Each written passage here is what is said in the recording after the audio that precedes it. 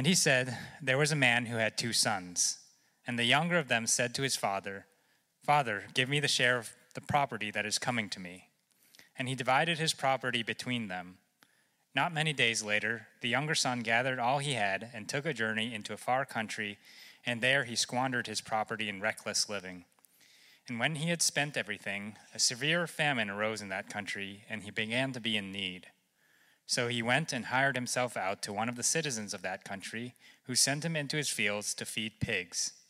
And he was longing to be fed with the pods that the pigs ate, and no one gave him anything. But when he came to himself, he said, How many of my father's hired servants have more than enough bread, but I perish here with hunger? I will arise and go to my father, and I will say to him, Father, I have sinned against heaven and before you. I am no longer worthy to be called your son. Treat me as one of your hired servants. And he arose and came to his father.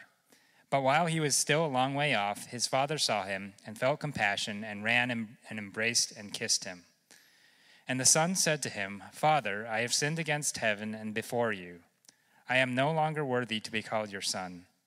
But the father said to his servants, Bring quickly the best robe and put it on him, and put a ring on his hand and shoes on his feet. And bring the fattened calf and kill it, and let us eat and celebrate. For this my son was dead and is alive again. He was lost and is found. And they began to celebrate. Now his older son was in the field, and as he came and drew near to the house, he heard music and dancing. And he called one of the servants and asked what these things meant. And he said to him, Your brother has come, and your father has killed the fattened calf, because he has received him back safe and sound. But he was angry and refused to go in. His father came out and entreated him, but he answered his father, Look, these many years I have served you, and I never disobeyed your command, yet you never gave me a young goat that I might celebrate with my friends. But when this son of yours came, who has devoured your property with prostitutes, you killed the fattened calf for him. And he said to him, Son, you are always with me, and all that is mine is yours. It was fitting to celebrate and be glad, for this your brother was dead and is alive. He was lost and is found. This is the word of the Lord. Thanks be to God. I love this passage. It is one of the classics of all the scriptures. I think that someone told me the other day that it is the most popular short story that's ever been written, which would make sense since the Bible is the most popular book that's ever been published. And this is one of the most taught passages of the Bible. And so with this story, we're going to be diving into our vision of what it means to help religious and irreligious people to become gospel people. We're currently in the middle of a break between exegetical series. We typically like to take a book of the Bible, work through it chapter by chapter, verse by verse, idea by idea as we go through. So we just finished Genesis, praise the Lord, and now we're moving on to John in a couple of weeks. We'll be starting John sometime in September. And in between here, we're going to do a short series on our vision and our values. Because our vision has stayed the same over the past several years, but our values, we have recapitulated them. We've had a re-idea of what our values are, and we've cast those values to our members back in January or December and let them know, hey, this is the direction we're heading. These are the guide rails for what we're doing, but we haven't really gotten to teach on them adequately. So we're going to spend this week talking about our vision as a church, where we're going and what we're trying to accomplish. And then the next several weeks after that, we'll be going through our values one by one and looking at passages to support those. And so I'll lay out the whole series for you right now. Our vision is that we exist to help religious and irreligious people to become gospel people. This is our intended destination. This is where we want to go and what we want to see accomplished, what we want to see happen. Our values are these three things. We want to be a church that values sound doctrine, gospel culture, and multi-ethnicity. Sound doctrine, gospel culture, and multi-ethnicity. Now, what do I mean by each of those things? You'll have to come the next 3 weeks so that I can explain them to you with more time. But those are the three things that serve as guide rails. So there's a lot of different ways that you could potentially accomplish the vision of helping religious and irreligious people to become gospel people. But these are the three things that are going to serve as our guide rails to help us to know if we're going the right direction to get to that intended destination for our church. And then the way that you actually do it, the vehicle that you drive in, is your strategy. And we're still formalizing that. We're still figuring it out, but I'm going to give it a go. Okay, I'm going to try one out with you guys today. This isn't the forever written in the membership class strategy for the church, but I'm going to try one out with you, and this is what I hope to see us achieve, and it will probably be something like this. But gospel people seek the presence of God in worship, are shaped into the image of Christ through discipleship, and are sent out by the Holy Spirit on mission. So we seek God in worship. We're shaped into the image of Christ through the discipleship, and we are sent out by the Holy Spirit on mission. And I think that is the strategy, that's the way that we're going to see these things come about. So anyways, we're going to go back to our vision today. And our vision is to help religious and irreligious people to become gospel people. And before we start digging into what it means to be religious or irreligious, let's just talk about what it means to be a gospel person. That might be a term that people in here have never heard of. What does it mean to be a gospel person? I've heard of a person and I've heard of the gospel, but what does it mean to use gospel as an adjective describing what a person is to be like? What is a gospel person? And very simply, a gospel person is someone who believes the gospel. But it goes much deeper than that, because if you truly know the gospel, you understand that the primary identifier for a person who believes the gospel is the fact that they are a Christian. Before their political party, before their ethnic identity, before any other type of identity they might have or hold, before their own sexuality, before anything, your primary identifier is that of Christian, someone who's been beloved by God. A gospel person is someone who believes and has experienced the good news of Jesus, his life, death, resurrection, and ascension on our behalf. And through faith, you are united with Jesus and welcomed into relationship with God. A gospel person has been saved. A gospel person has been remade, born again, transformed by Jesus, however you want to say it. Now, there used to be another word that meant this, but that word has changed meanings in the past couple of years. It's now a naughty word, one that I'm even a little embarrassed to say in front of you, and it's the word evangelical. Okay. Evangelical comes from the Greek word euangelion, which means gospel. When we get that word in Greek, euangelion, whatever. I don't speak Greek. We translate it good news or gospel.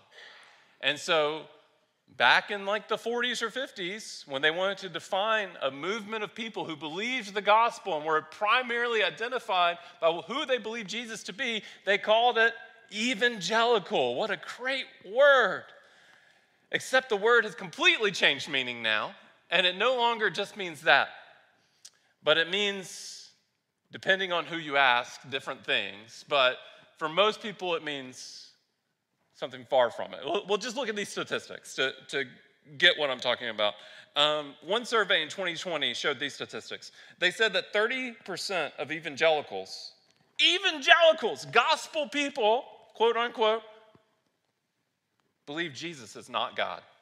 Now, how do you believe the gospel when you don't believe that Jesus is God? 65% of evangelicals believe Jesus is the first created being of God. What? These are obviously people who have not read the Bible, who have not been in church in quite a while. 46% of evangelicals believe the Holy Spirit is a force and not a person. They get their theology from George Lucas and not the Bible. And 23% feel that belief is a matter of opinion, not objective truth. Friends, if this is what it means to be an evangelical, I am not one. And so when someone asks if we're an evangelical church, I have to ask, what do you mean by evangelical? Because when many people use that term, what they have in mind is immediately, what's the first thing that goes up the flagpole whenever you hear evangelical? Call it like it is here, white Republican, all right? That's usually what people think of. Or hypocrite. And these are the first couple of terms. Now, if you have a positive perspective of evangelical, maybe you are not from the United States. Because outside the United States, evangelical is fine. You can use the word evangelical. If you're in England, you can say evangelical, from what I understand, and most people kind of understand what you mean, and they'll understand gospel person. But in the United States, it has come to change meaning. And it's more talking about a political movement. So we use the term gospel person here, someone who's defined by the gospel. And to better understand what it means to be a gospel person as opposed to a religious or irreligious person, we're going to study this well-known short story called The Parable of the Prodigal Son. It's called that. If you look in your Bible, if you have your Bibles open, if you look at it and you start reading this passage, it'll have the header, The Parable of the Prodigal Son. But that header was not written in the original language. That's what we call this story. And so the people who published the Bibles put these headers in here to help us to read it. But the story starts, there was a man with 2 sons. You are very wrong if you call this the story of the prodigal son. Okay, this is a story about a man who had 2 sons, and that's the way that we're going to think about it. And let me tell you, as I was preparing this sermon, this is not the sermon that I wanted to preach today. I'm going to give another little plug for the prayer meeting. It's something I want us to go to, and it's going to be a part of our church, so we just have to be committed to it in that way. But the prayer meeting, I was there 2 weeks ago. I have an old sermon on this topic from Acts 17. It's fantastic. It's on Paul in Athens. And I was, 16 or 17, I don't remember. But I felt the Lord prompting me that this is the passage that our congregation needed to hear. So the week before I went on vacation, I started studying in a mad frenzy to prepare for this. And then I actually had to look at it a little bit this week because I felt the Lord pushing me that this is what we needed to hear as a church while I was at that prayer meeting. So before we dive into this passage, I just want to reference 2 books that have largely shaped my thinking. I had them in my bag. I meant to bring them up here. But the first one is The Prodigal God by Tim Keller, who has recently gone to be with the Lord. And the second one is a lesser known one, and one that's a little outside of our traditional tribe and our traditional influences outside of our stream. It's called The Return of the Prodigal Son, and it's by an author named Henri Nouwen. And if you are familiar with him, he's a Catholic, but his book on the Prodigal Son is very moving, and I enjoyed it greatly. So my thinking has been shaped by these 2. All right, let's dive in.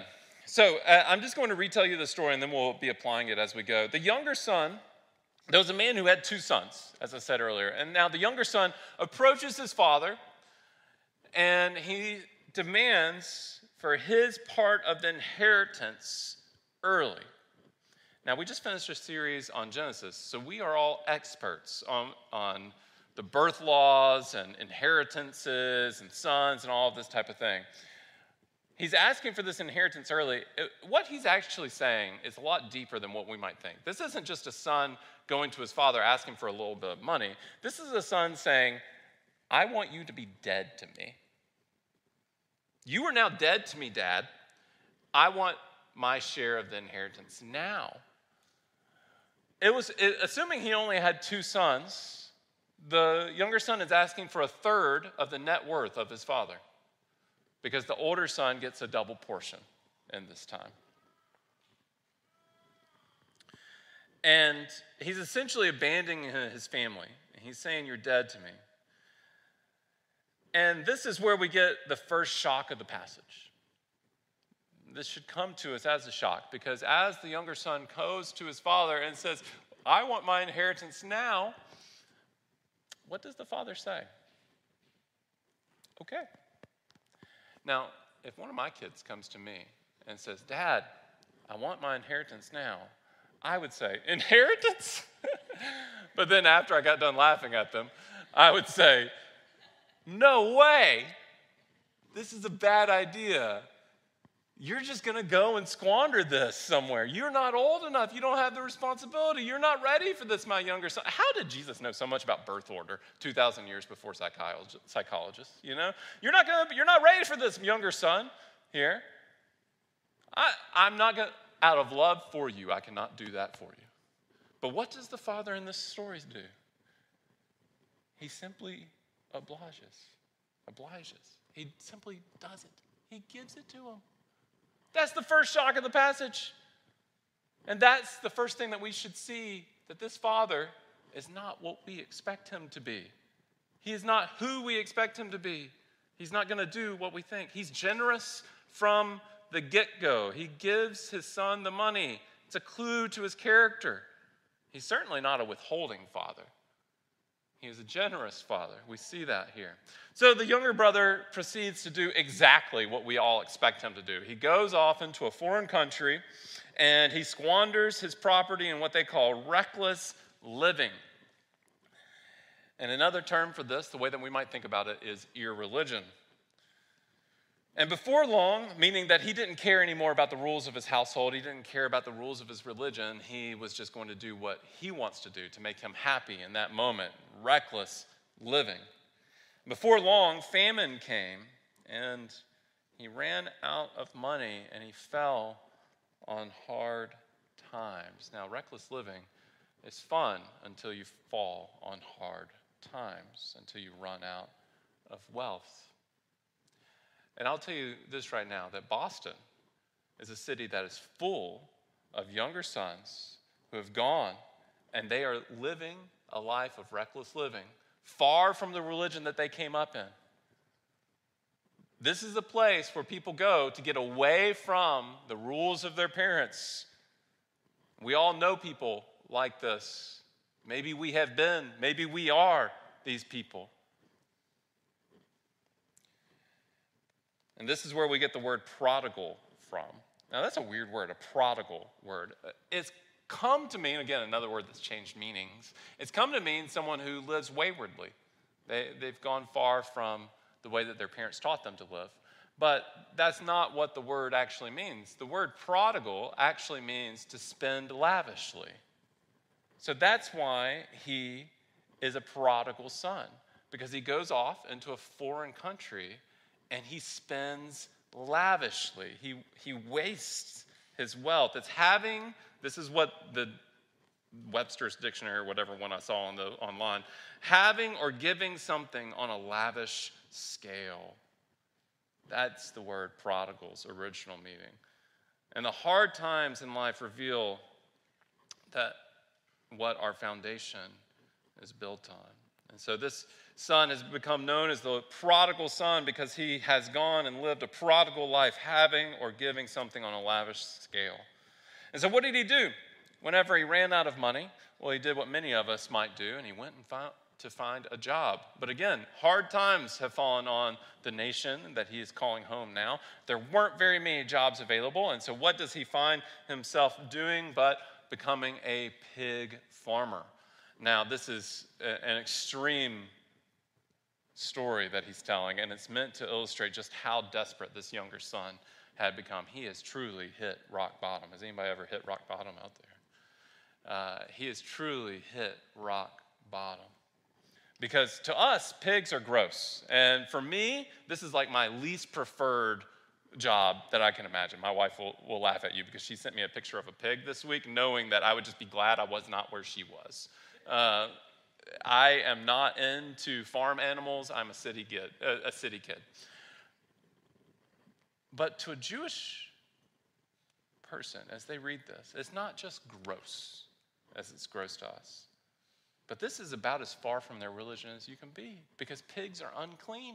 They're unclean animals. If you touch a pig, you have to go through a series of rituals to make yourself clean to worship the Lord again.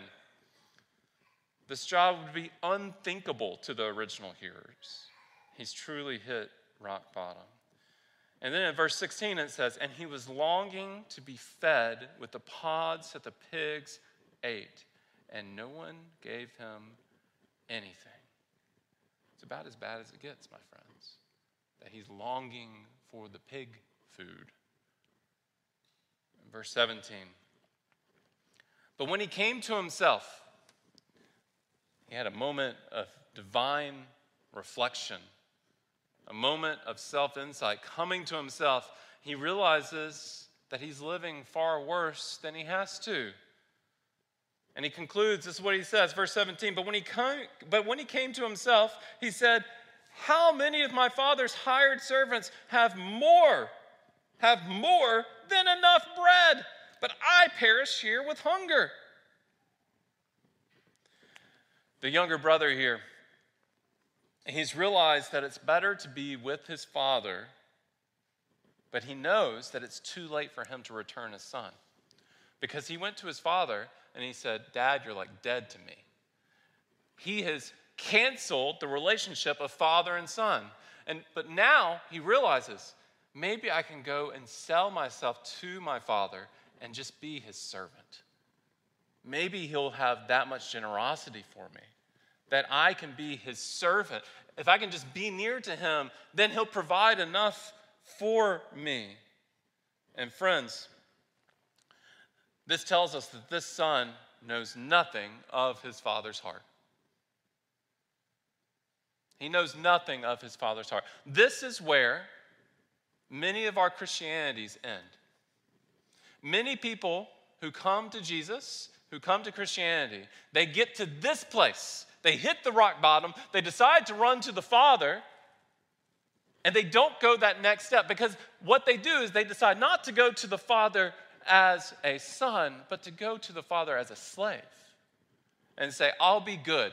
I'm going to do the right thing this time, and maybe he'll just give me enough table scraps to make it. If I just get myself morally put together and go be near him, maybe I'll start going to church again, he'll bless me, and I'll have enough to live.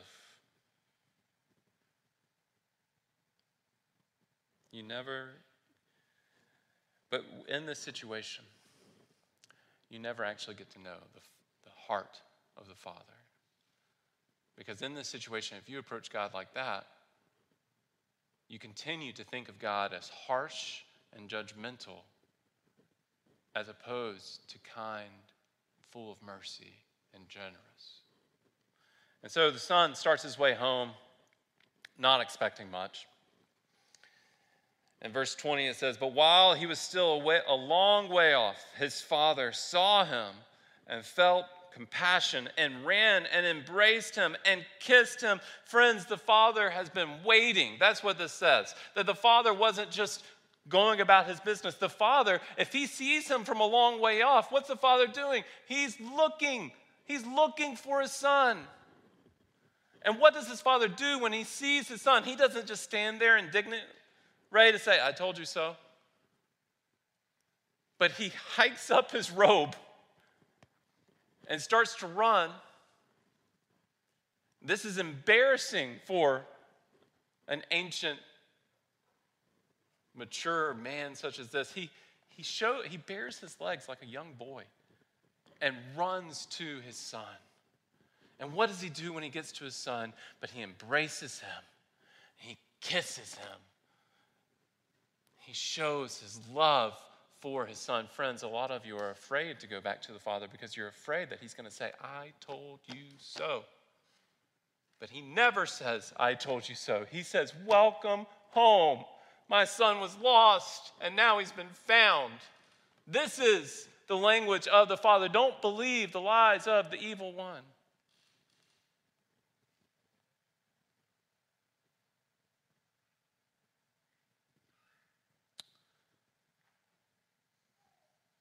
The father says, quick, bring the best robe, put a ring on his finger, shoes on his feet, let's feast.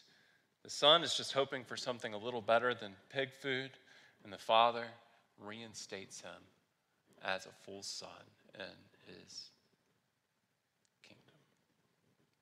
Now the older son is watching all of this, And he sees it all. He sees the elaborate treatment of his younger son, and he got all up in his feelings at that moment.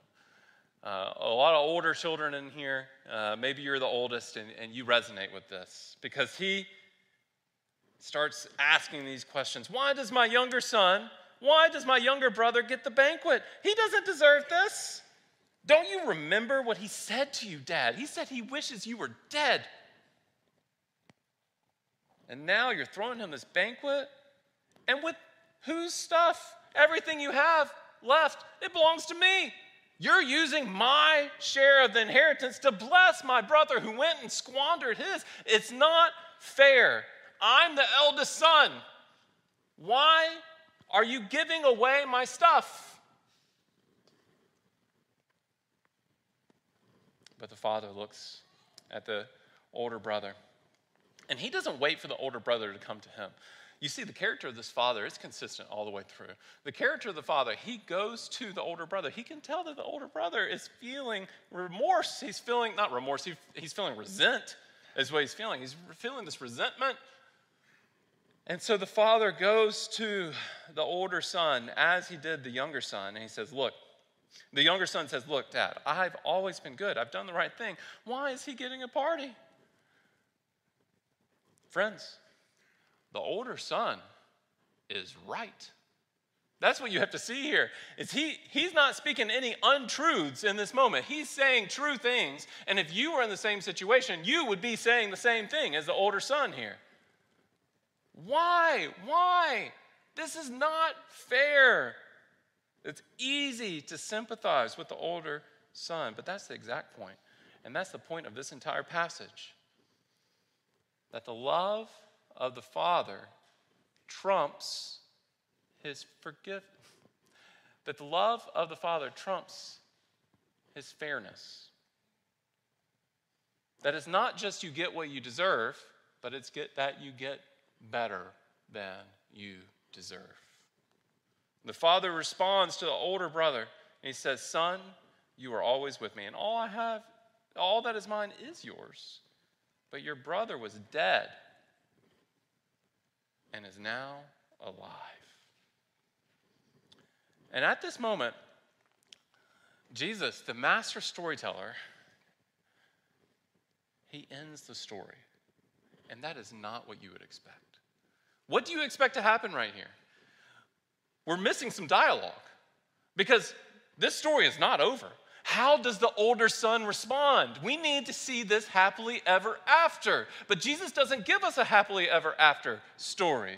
He leaves us to ponder the heart of the Father and leaves us to ponder what is happening here and what does the elder son actually say. And here's why Jesus does that.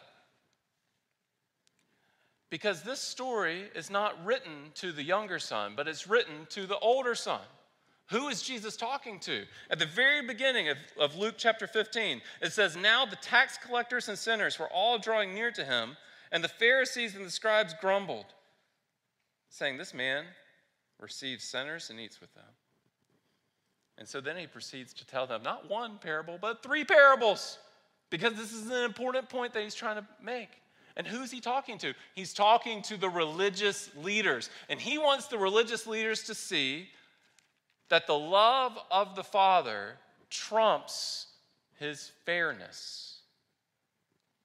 That the love of the Father is better than the justice of his Father. He's trying to show the Pharisees this, that the religious leaders of the day, he's trying to show them this, that there's actually 2 ways to rebel against God.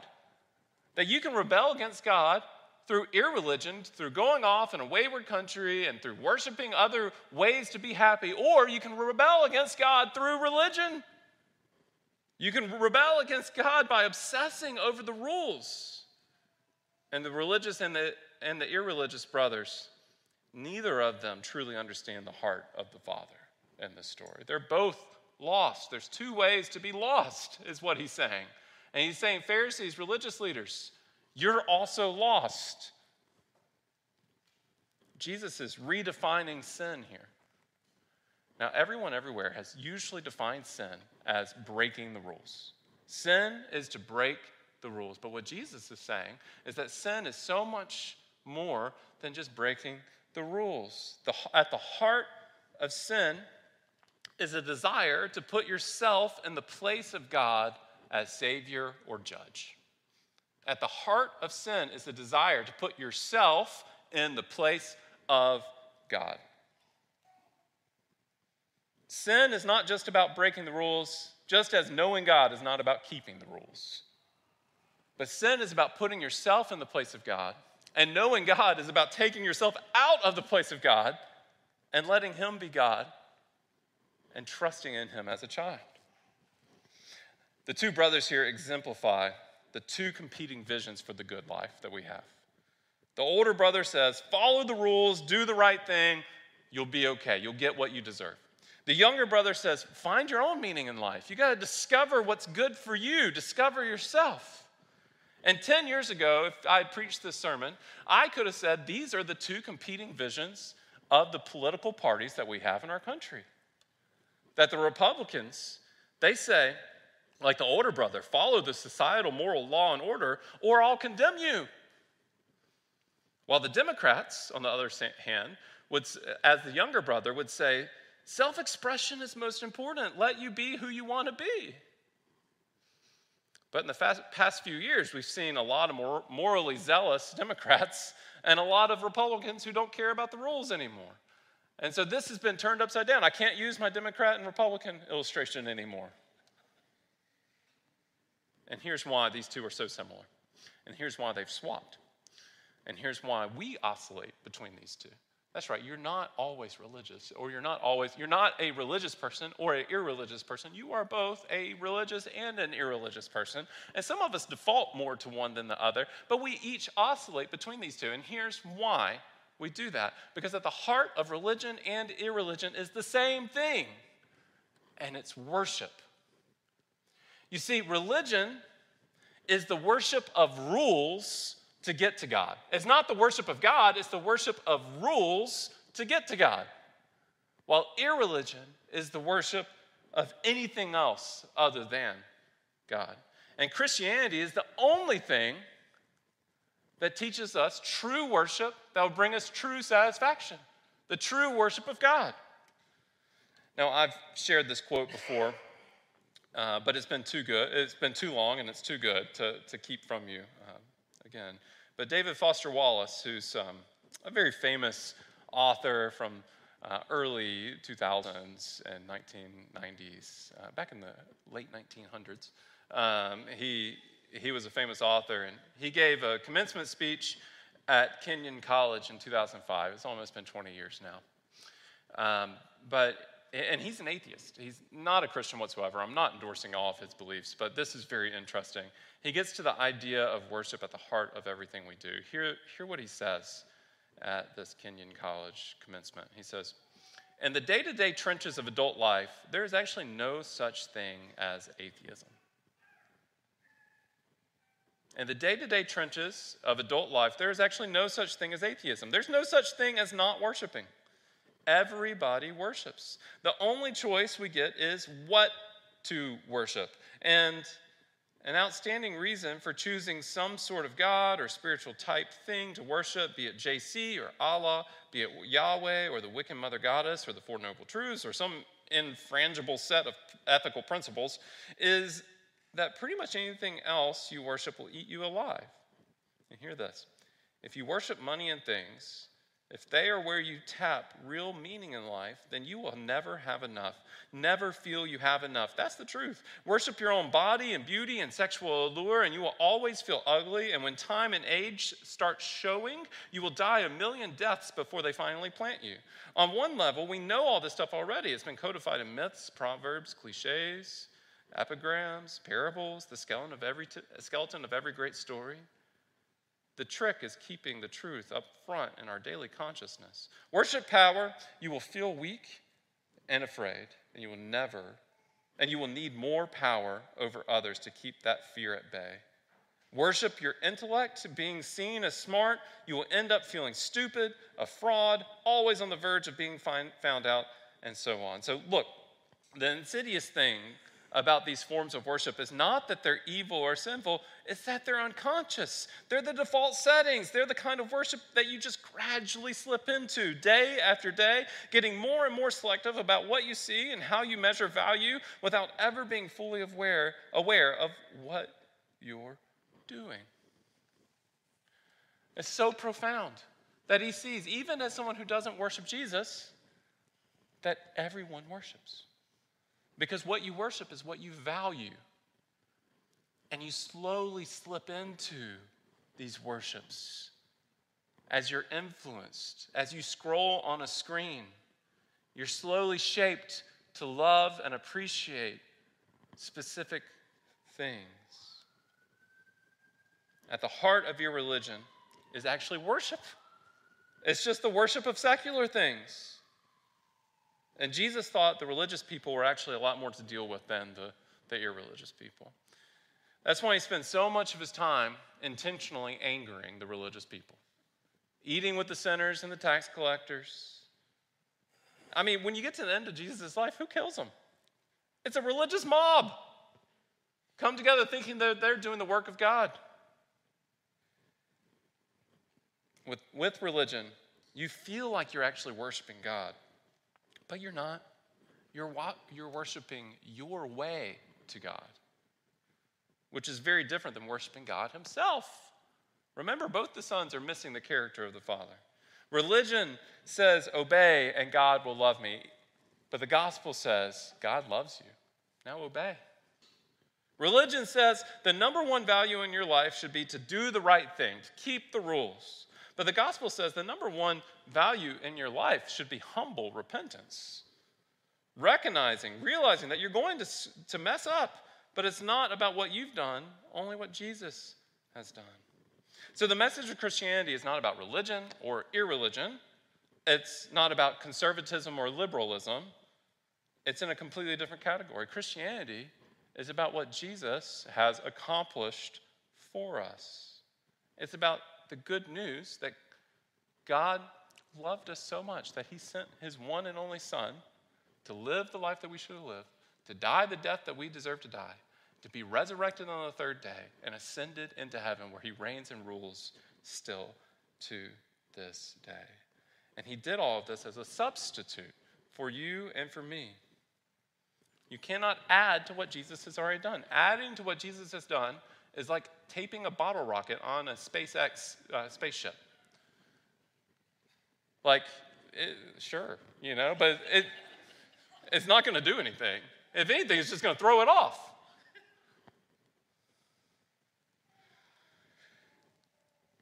They call this the parable of the prodigal son. But the true prodigal in this story is the father. Remember, prodigal means having or giving something on a lavish scale. And that's exactly what the Father does here. He gives on a lavish scale. For those who are irreligious today here, our God is waiting, and he's watching, and he's ready to run. He's waiting for you to take a step, and he's going to run after you. He's ready to kill the fattened calf, my friend. He's ready to receive you back without payment, without penance, just with open arms. Don't try to clean your life up first, or you'll never get done. When does the younger son go to the father? But when he's ready to eat the pig's food, not when he's kind of gotten his life back in order. Friends, this is the most important thing about this story. What is the image of God that you have in your mind? Is he harsh, withholding, judgmental? Or is he compassionate and kind and lavish? Lavish in mercy and in grace? Does he pour it out upon us? Or is he withholding, keeping it close to himself? The Bible describes the Lord as rich in mercy and ready to lavish his mercy upon us. And that older brother in the story, he's the one that most of us probably resonate with the most. He's got his act together, doesn't he? He doesn't run from the father. He's following the rules. He's a good person. But he's the one that the story's meant to show us is actually lost. He's the one that's actually lost at the end of the story. That's what Jesus is trying to do. Because what should the older brother have done? Whenever the younger brother ran away, what should he have done? Should he have just sat on his laurels and said, don't have to worry about him anymore? The older brother should have gone after his younger brother. He should have found him in that wayward country, paid off his debts, and took him home. He should have left his father's home to go and seek after him. And that's exactly what we see Jesus doing. The better and truer older brother. He leaves his father's home in heaven, and he comes after us. And what does he do? He finds us, and he pays our debts, and he carries us back to the Father, saying, look who I found. That is the character of Jesus, that he loves in this kind of way. I want to end today by praying for two groups of people. I want to pray for those of you who've been living in a distant country. And I want to pray for those of you who've been living close to the Father, but full of resentment. Who've been worshiping the rules more than worshiping God, because that's your distant country. And you are just as far. And today is an opportunity to take that first step toward the Father. And friends, oftentimes it only takes that first step because the Father's ready to run after you. And so as we close here today and move into communion, this is a moment for you to come to your senses. If it's the first time or the 1,000th time that you're coming to your senses, I just want you to bring something to the Lord. Something. What is one thing that you can bring? Remember, the default modes of our heart are religion and irreligion. What is one way that you have been religious? What is one way that you have been irreligious? Maybe you define your entire life with religion or your entire life with irreligion, and we need to pray for you, and we would love to pray for you. We're going to have a couple people in the back. Alexis and Michael are both going to be back there ready to pray for people, receive you, and to pray with you and to help you to take that step toward God. But for each of us, even if you feel like you're doing pretty well, let's try to find a way to step toward him, to give him the worship that he deserves. Over the next song, this communion, we celebrate communion each week here, and it's an invitation for us to come back to the Father, because what the Bible says is that when we get to heaven, there will be a lavish meal, a wedding feast for us prepared. And this communion meal symbolizes just a foretaste of that meal that we will be invited to. So we're reminded of God's lavish grace and mercy through this communion meal. And on the night that Jesus was betrayed, he took a loaf and he tore it and he said, "This is my body broken for you." And he took a cup and he said, "This is my blood shed for you. Do this in remembrance of me." And so as we eat the bread and drink of the cup, we're reminded of what Jesus has accomplished on our behalf. So church, would you stand as we prepare ourselves to receive this meal and to worship the Lord. Father, as we come to your table, God, help us to see your true nature. Help us to take that first step of coming nearer to you, and help us as a church to embody this vision, that this is what we want to be doing every week, recognizing the religious and irreligious corners of our heart and turning them back to you and being reminded of what you've done on our behalf. And God, I pray for anyone here who knows they need to make that step, but are nervous or feel hesitant. God, would you just move their feet, move their spirit, their soul to walk toward you. And God, as we prepare ourselves to receive this meal, help us to evaluate ourselves, to know if we're walking in the truth, and to come to it with thankful hearts of what Christ has accomplished on our behalf. We ask this in Christ's name. Amen.